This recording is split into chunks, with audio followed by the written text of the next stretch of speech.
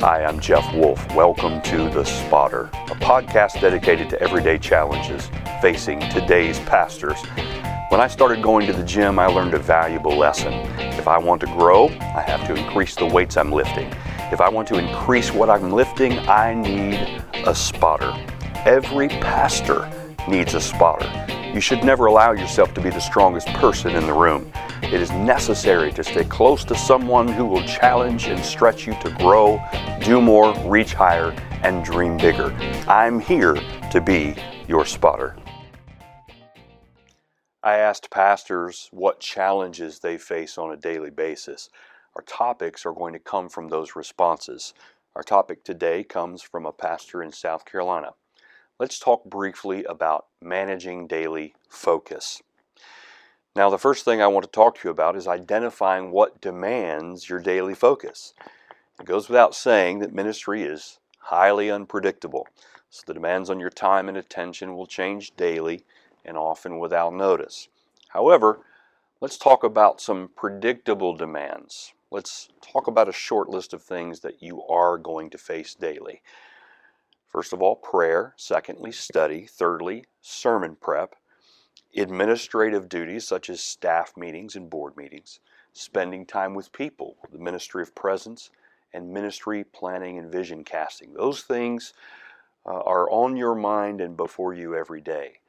Now, the disclaimer on this is that it's important to recognize that not everything or everyone who demands your attention is worth your attention on a daily basis. There are a lot of unrealistic expectations placed upon pastors. You have to identify what those are and make adjustments accordingly. Make a list like the one I just shared. It's a very basic list, but it gives you something to start with and something to work with. Secondly, develop a routine. The goal here in developing a routine is to keep yourself on track. People are routine driven. We find safety in routines. Personally, I prefer to map things out. It keeps me on task. You can do that with a written calendar, or if you're a tech person like me, there are a plethora of apps out there that you can use to keep yourself organized. I like MindNode. It's a brainstorming and mind mapping app that I use to create a visual map of my daily workflow. As a side note, I was not compensated for that endorsement. For instance, Monday I do writing, production, and shooting for my master classes. On Tuesday, I do scheduling, follow-up, and email marketing. On Wednesday, I'm studying and writing and those types of things. Now, I'm an organizational geek. If you're weak in that organizational area, find someone with some skills and get them to help you. I'm a visual person, so I like to see my plan on my screen or on paper. I realize unexpected things are going to arise to cause a detour in your plan. When that happens, you adjust your daily workflow routine to accommodate.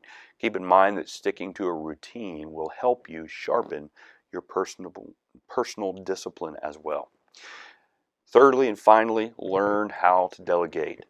The prominent expectation as it relates to pastors is that he or she must have their hands in everything happening in the local church. Trying to meet those expectations is a good way to burn yourself out. One of the keys of being a good leader is to develop other leaders. When you release people to operate in their gifts, you lighten the load on yourself. Lately, I've been preaching a lot about the power of leverage. The term leverage in the business community means to maximize results with less effort by using the time and talents of other people. When you delegate, you allow others to join you in working for a common goal in the kingdom. That goal may be developing one of any number of ministries within the church. Pastors have to learn how to delegate. Delegation requires trust. If you don't trust the person to whom you delegate a task, you will micromanage that person and might as well have done it yourself. Trust requires a track record. So you have to surround yourself with people who have proven to you that they are committed to the vision of the local church and can be trusted to help you pursue the vision that you've put forth.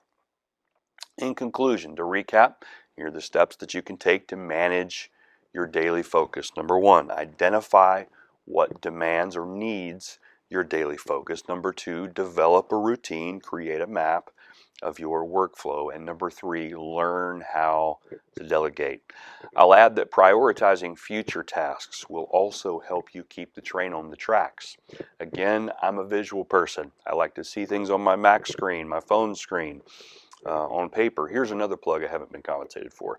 I like to use an app called Things. It's a task management app that spans across all devices. The best thing about it is you have the ability to create multiple projects, lists, and to-dos based on timing and priority.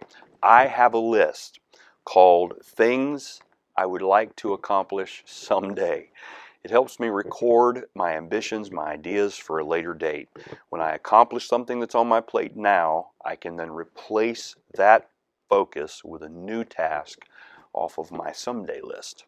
In conclusion, actively managing your daily focus will help you guard your personal and family time. If you've read my book, Restored, you know that Chapter 8, it takes a closer look at time budgets as I talk about guarding the 4 H's.